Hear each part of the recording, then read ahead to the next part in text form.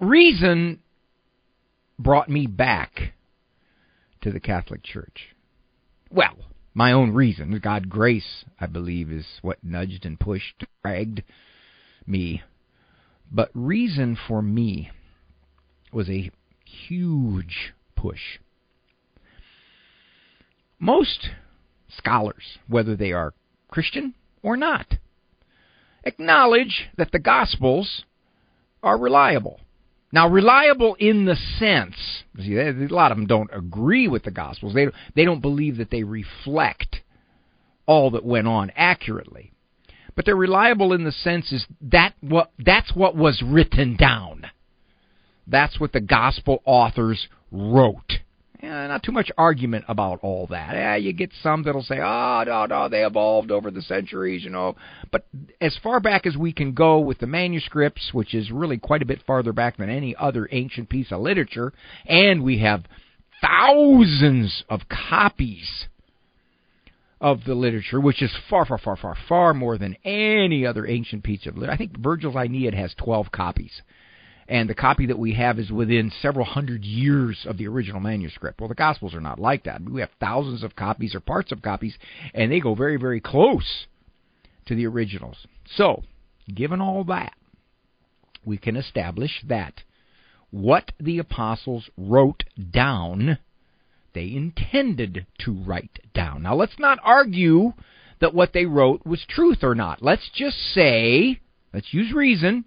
Let us just say that what they wrote, they had an intent to write, for whatever the reason. Now, that said, one can conclude if the Gospels don't reflect reality, the Gospel writers, at the very least, were not very smart. Why would I say that?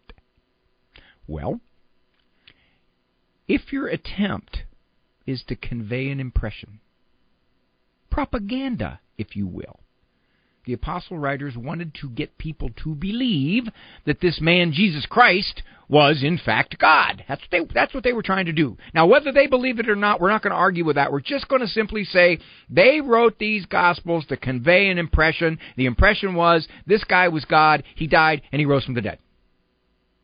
You can't argue with that. That's really kind of what they did. Now, what their motive is, we'll just leave that alone for now. As I assessed and understood and got deeper and deeper into the Gospels, it occurred to me, these guys, if this wasn't true, these guys are dumb.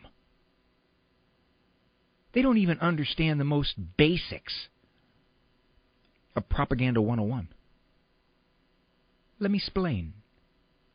First of all, they very clearly held Peter out as the leader of the group. And Peter's name is mentioned in the Gospels more than all the other apostles combined. In every listing of the apostles, he's first. Now, that's a sign of authority. And they talked about Christ giving him authority. So they wrote down that Peter's our man. Alrighty. He's the dude. He's the one leading this movement. For whatever the reason, let's not even say that it was a movement to reflect the God-man on earth. It was just a movement to, rouse up the masses to overthrow the Roman Empire. I don't know, some kind of ulterior motive. Now, if that is so, because that's what non-believers believe. They don't believe that what the gospel writers wrote was realism. They believe they had some kind of intent with these Gospels. In all four Gospels, they wrote that their fearless leader, the one at the very spearhead of this operation, collapsed in front of the lowest of the low. In that culture, a slave girl. Now, wouldn't it be easy just to leave that out? Why have to say it? If you're going to write something to try to convince people of something, and you're going to talk about your leader, Don't show him with such awful frailty. Who's going to follow a leader like that? But they did. And furthermore, they had the leader, Jesus, scolding, upbraiding their leader, Peter, calling him Satan. Oh, come on. That is really dumb to put that in there. Just leave it out. What's it take to leave it out? If you want to convince people that your movement is good and holy, in fact, don't put stuff like that there unless the only reason you'd put it there is because it happened. But if you assume that indeed all of this stuff that they said about Jesus really wasn't true, or most of it wasn't true, and they were attempting to convey some kind of impression, and that's what the non-believer scholars say. Oh yeah, well, you can't trust the Gospels. They were just this was their movement, and they were trying to convey a picture. That's right, picture of this guy. Well then, why, if that was their intent, why say the big man, Peter, was this impulsive? This much of a scaredy cat. Who wants to follow a scaredy cat like that? But there's more. These Gospels report, or they say, see, that's what you would have to say. You can't say they report it if you don't think it's true. They say that the first people at the tomb were women. They went there and they found out, supposedly, that Jesus wasn't there. They went back and they told this to the apostles. Now this is what's reported.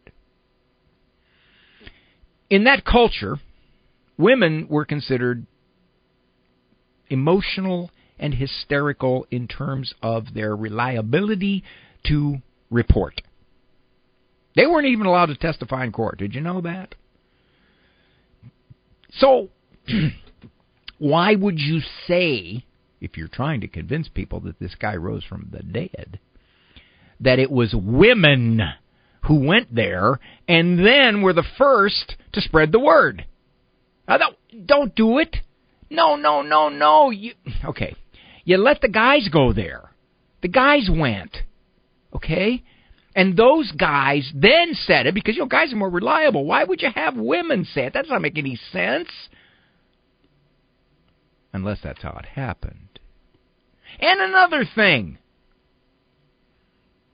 These big, brave leaders cowering up in a room, afraid that they too are going to get in trouble and face some of the same stuff that their fallen leader did. See, this is bad. Can you imagine Lenin or Stalin, or even someone that's a dictator in one of the Far East countries, writing memoirs about how flawed they were? That just didn't happen. They say that history is written by the victors.